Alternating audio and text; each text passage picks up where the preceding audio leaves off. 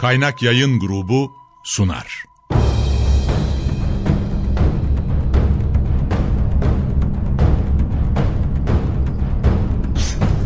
Günaha bulanmış hayatlar, kaybolmuş benlikler, çorak gönüller, onunla yeniden hayat buldu.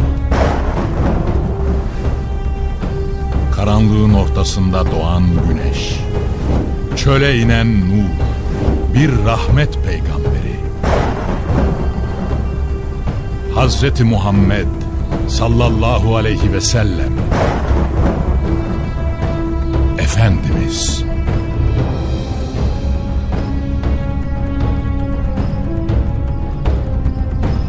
Eser Reşit Haylamaz. Yöneten Yaşar Özdemir.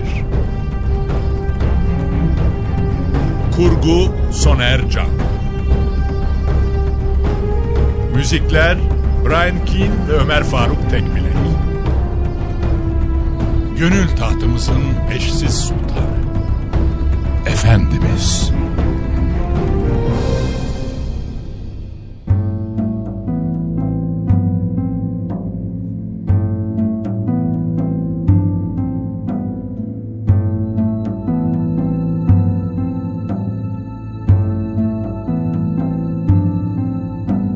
Belli ki Mekke artık kapılarını kapatıyordu.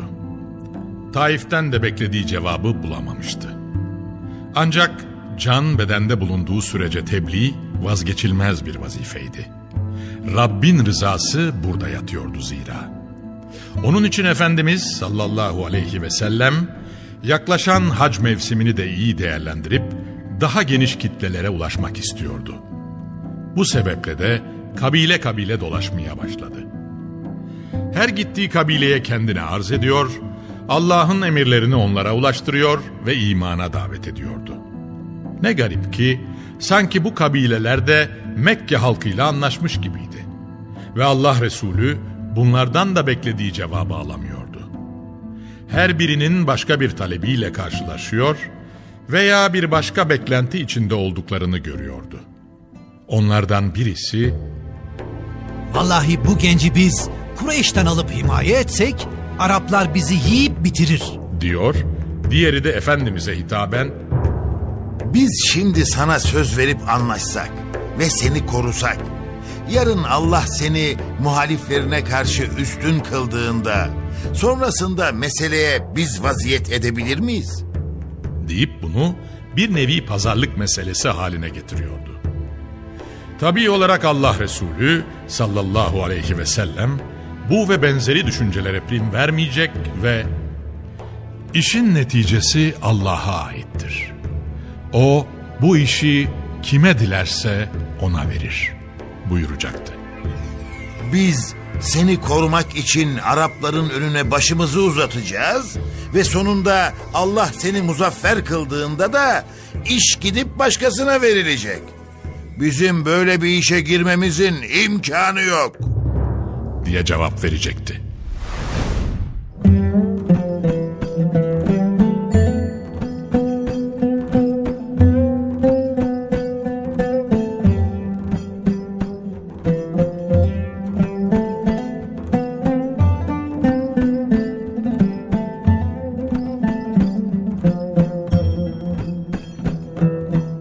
Bir de o gün gönlü Kabe'de olmakla birlikte yaşlılığı sebebiyle Mekke'ye gelemeyen kabile mensupları vardı. Hac mevsimi bitip kabilesinden Mekke'ye gelenler geri döndüklerinde onları dinleyecek ve neler yaşadıklarını soracaktı. Onlar da karşılaştıkları ilginç hadiseleri aktarırken bir de Muhammed isminde birisinin kendilerini Allah'a imana davet ettiğine, ahir zamanda gönderilen son peygamber olduğuna, mesajlarına kulak vererek kendisine sahip çıkmaları gerektiğine dair sözlerini naklettiler. Bunun üzerine yaşlı adam ellerini başına koymuş ve büyük bir fırsatı kaçırmış olmanın heyecanıyla şunları söylemeye başlamıştı. "Ey amiroğulları, siz nasıl bir fırsatı kaçırdığınızı fark ediyor, elimizden nasıl bir kuşun kaçtığını anlıyor musunuz? Nefsim yet-i kudretinde olana yemin olsun ki Bu İsmail'in bize anlattığı haberdir. Ve o gerçektir. Nasıl oldu da sizler bunu akıl edemediniz?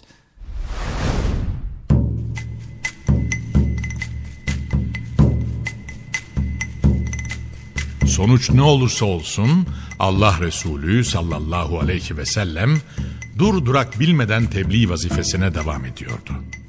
Bu süre içinde az dahi olsa bazı insanlar gelip Müslüman olacaklardı.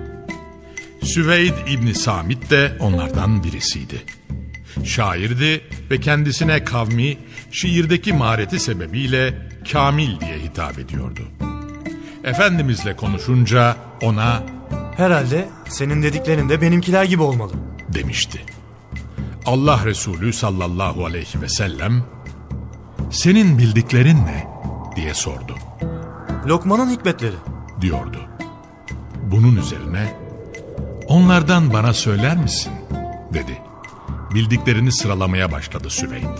Bunun üzerine Habibi Zişan Hazretleri "Bu sözler çok güzel.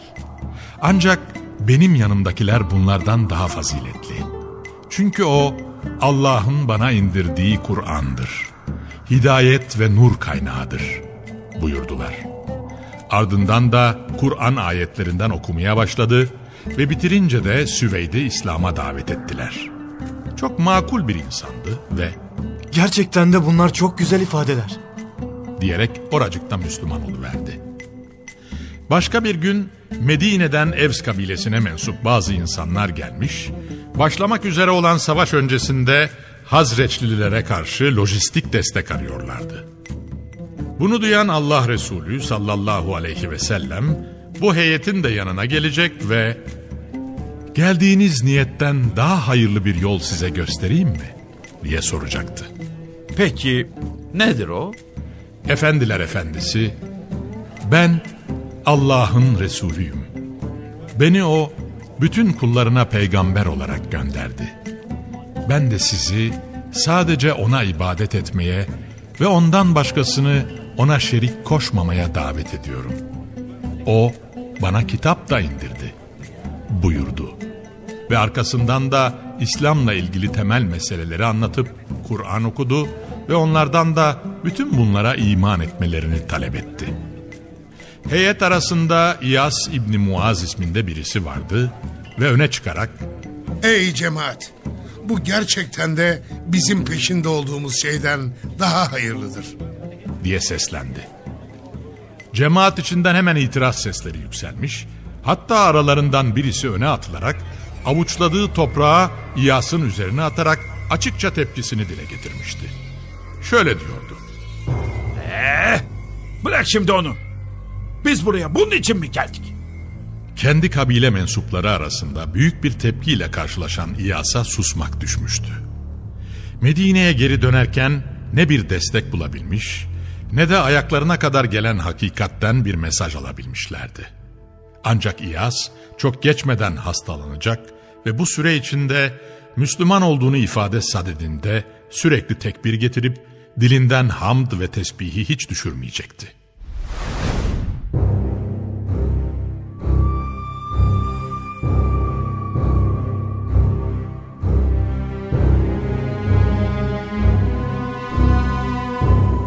Tufeyl İbni Amr, Evs kabilesi arasında hatırı sayılır ve güvenilen bir şairdi.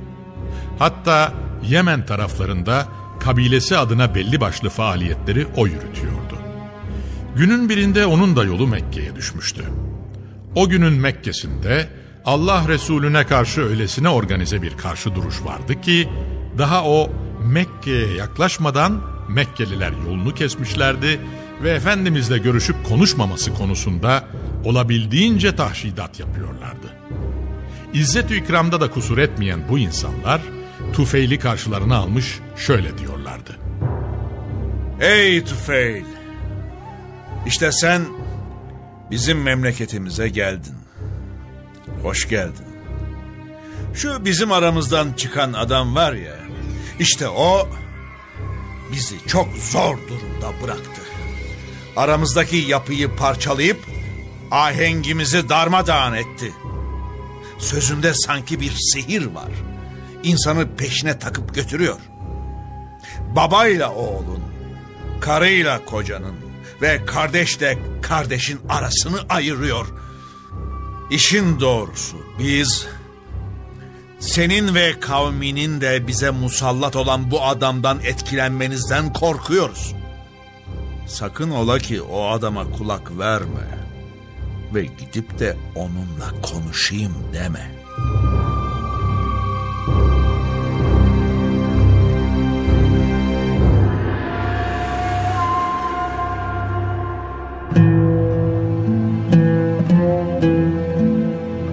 Durup dururken bu kadar konuşma lüzumu hissettiklerine göre gerçekten bu adam çok etkiliydi. Ve onun için Tufeil tedbirini alacak ve bir tek kelimesini bile duyup sözünün tesirinde kalmamak için kulaklarını tıkayarak Kabe'ye gelecekti. Olacak ya, onun geldiği saatte efendiler efendisi de Kabe'de durmuş namaz kılıyordu. Uzun uzun seyredaldı Tufeil. Öyle derinden Kur'an okuyordu ki ister istemez bazı ifadeler kulağına gelmiş ve hem gözüne ilişenlerden hem de kulağına gelip çarpanlardan oldukça etkilenmişti. Kendi kendine düşünmeye başladı. Hay kahrolası. Niye ben kulağımı kapatıyorum ki? Halbuki ben şiirin inceliklerini bilen, sözün güzelini çirkininden ayırabilen irade sahibi bir adamım. Öyleyse niçin bu adamın dediklerini dinlemeyeyim ki? Şayet söyledikleri güzelse kabul eder alırım. Yok kötü şeyler söylüyorsa o zaman da ondan uzak durur kendi işime bakarım. Diyordu kendi kendine. Kulağındaki tıkanıklığı açmasıyla birlikte gönlüne giden yollar da hareketlenmiş, dinledikleri karşısında kalbindeki buzlar erimeye başlamıştı. O kadar ki namazını bitirip Kur'an'ına hatime çektiğinde kendini onun peşinden gidiyor bulacaktı.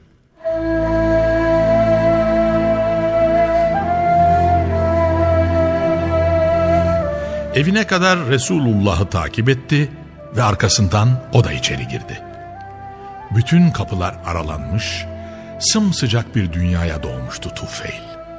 Bu sıcak atmosferi bulunca dilinin bağı çözülecek ve başından geçenleri anlatacaktı bir bir. Buraya kadar gelişindeki hedefi, Mekkelilerin onu dışarıda karşılayıp da kendisine söylediklerini, kelamını işitmemek için kulağının nasıl tıkadığını ve Kabe'de gördüğü zaman yaşadığı değişimi anlattı. Arkasından da "Bana meselenin gerçek yönünü anlat," dedi. Bir yıldız daha doğuyordu. Onun için efendiler efendisinin süruruna diyecek yoktu. Hemen anlatmaya başladı. İslam'la gelen güzelliklerden bahsetti ve ardından da Kur'an okudu. Tufeil'in hayatında duyduğu en güzel ifadelerdi bunlar. Bugüne kadar bunlardan daha latif ve daha oturaklısına hiç şahit olmamıştı. Ve hemen oracıkta kelime-i şehadeti söyleyerek Müslüman oluverdi.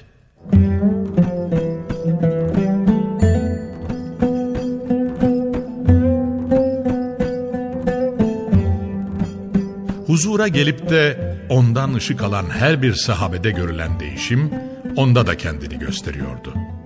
Daha adımını attığı yerde inandığı değerlere başka adımların da gelmesi gerektiğini düşünüyor ve bunun için Efendimiz'e şunu söylüyordu. "Kavmimin arasında benim konumum gayet iyidir. Ve ben ne dersem insanlar kırmaz, dinlerler. Şimdi ben onlara gider gitmez İslam'ı anlatacak ve İslam'a davet edeceğim. Bana gördükleri zaman kavmimin etkileneceği bir alamet bahşedip ifadelerime kuvvet vermesi için Allah'a dua eder misiniz?" Bu samimiyete müsbet cevap vermemek olmazdı. Ve Efendimiz sallallahu aleyhi ve sellem hemen oracıkta dua etmeye başlamıştı bile. Derken Tufeil huzurdan ayrılmış ve kavmini hidayete davet etmek üzere memleketine dönüyordu. Yolu köyüne yaklaştığında birden yüzünde sabahın aydınlığı gibi bir nur beliriverdi. Endişelenmiş ve kendi kendine "Allah'ım, yüzümde bir gariplik oldu. Şimdi bana bu müstedir diyecekler," demiş ve daha işin başında bir olumsuzlukla karşılaşmaktan çekindiğini ifade etmişti. Bir anda bu nur elindeki bastonunun ucuna kayıverdi. Artık o kavmine karşı elini güçlendirecek ve onların imana gelişlerini kolaylaştıracak bir mucizeydi. Artık o önünü aydınlatan bir gece lambası gibiydi. Eve gelir gelmez önce anne ve babasına anlattı yaşadıklarını ve onları da İslam'a davet etti. Oğullarına itimatları vardı ve oracıkta Müslüman oldular. Ancak kavmi aynı duyarlılıkta değildi. Olanca gayretlerine rağmen kapılarını kapatmışlardı ve asla yumuşama emaresi göstermiyorlardı.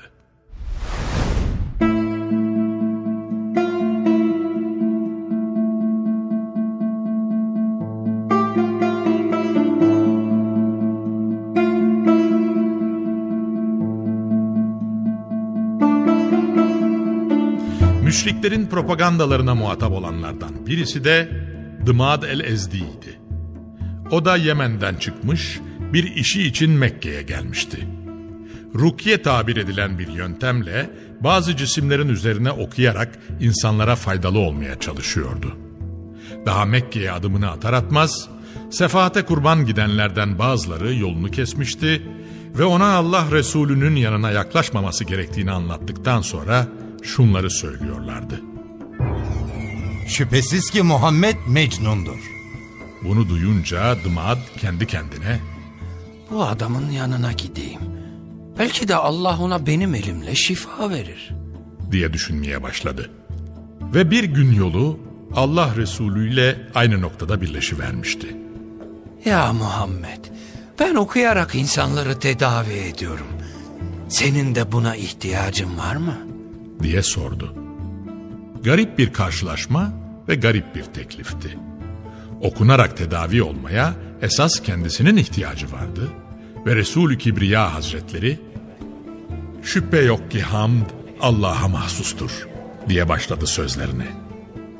Biz de yardımı sadece ondan dileniriz. O kime hidayet murad etmişse artık kimse ona bir zarar veremez ve kim de dalalet yolunu seçip ondan uzaklaşmışsa onu da hidayete kimse muktedir olamaz. Ben şehadet ederim ki Allah'tan başka ilah yoktur ve yine ben şehadet ederim ki Muhammed de onun kulu ve Resulüdür. Sözün özüne gelince, belli ki Efendimiz sallallahu aleyhi ve sellem devam edecekti, ancak Dımad araya girdi ve şu söylediklerini bir kez daha tekrar edebilir misin? Bir değil 3 kez tekrarladı Allah Resulü sallallahu aleyhi ve sellem. Bu kadarı bile yetmişti Dımad için ve şimdiye kadar ben ne kahinler gördüm, ne sihirbazlara şahit oldum ve nice şairlere kulak verdim. Ancak şu senin söylediğin kelimeler kadar güzeline hiç rastlamadım. Bunlar bahrı bi payan ifadeler. Uzat elini, ben sana beyat edeceğim diyerek kendisine uzanan bu mübarek eli tutarak kelime-i şehadeti söyledi ve oracıkta Müslüman oldu.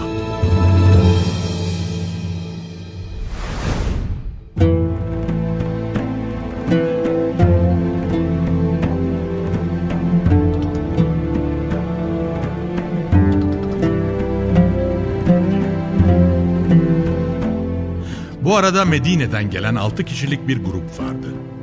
Efendiler efendisi son bir ümit deyip bunların da yanına uğradı ve önce selam verdikten sonra "Sizler kimlersiniz?" diye sordu. Hazreç'ten bir grubuz diyorlardı. Bildik bir isimdi onun için Hazreç. Bu yüzden Züfer'in dost ve müttefiki olan Hazreç mi diye yeni bir soru sordu. Hazreç'in müttefiki Züfer Medine'de Allah Resulü'nün geleceğini zaman zaman anlatan önemli bir adamdı. Evet diye tasdik ettiler. İçten davranıyorlardı. Ardından biraz oturup konuşmaya ne dersiniz? Dedi Habibi Zişan Hazretleri. Peki diyorlardı. Bunun üzerine Allah Resulü sallallahu aleyhi ve sellem uzun uzadıya oturup bunlarla da konuştu. Kur'an'dan bazı ayetleri paylaştı onlarla. Es'ad İbni Zürare Af İbni Haris, Ukbe İbni Amir, Kutbe İbni Amir, Rafi İbni Malik ve Cabir İbni Abdullah'tan oluşan bu genç ensar heyeti anlatılanlar karşısında etkilenmişti. Zaman zaman atalarının konuştuklarını hatırlıyorlardı. Ataları, Faran dağlarının arasında İbrahim soyundan bir nebi gelecek diyorlardı. Aynı zamanda komşuları olan Yahudilerle savaşıp onları yendiklerinde kendilerine "Şimdi yenildik ama çok geçmeden gelecek bir nebiyle yeniden güç kazanacak ve işte o zaman sizin işinizi bitireceğiz" manasında tehditler savuruyorlardı. Oysa bu nebiye ilk inanan kendileri olacak ve böylelikle Arap Yarımadası'nın en aziz insanları olarak tarihe geçeceklerdi. Beklenen nebi gelip zuhur ettiğine göre beklemenin bir anlamı olamazdı. Onun için Allah'a iman eden bu samimi ve gönülden uyarıcıya kulak veriyor ve içlerinden gele gele iman ediyorlardı.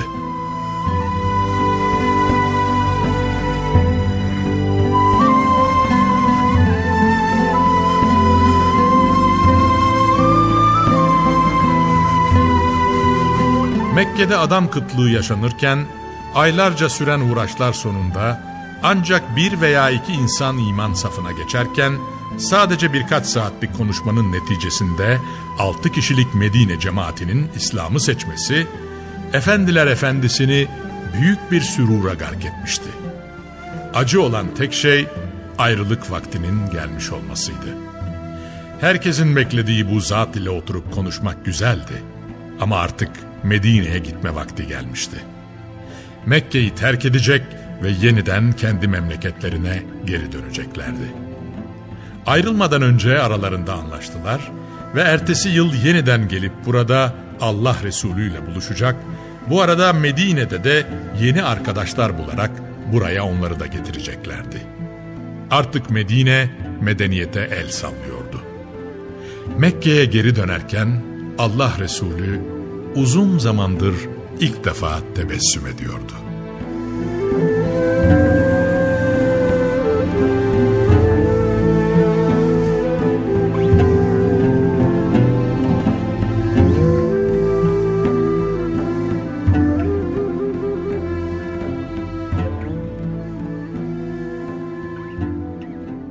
Kaynak Yayın Grubu sundu.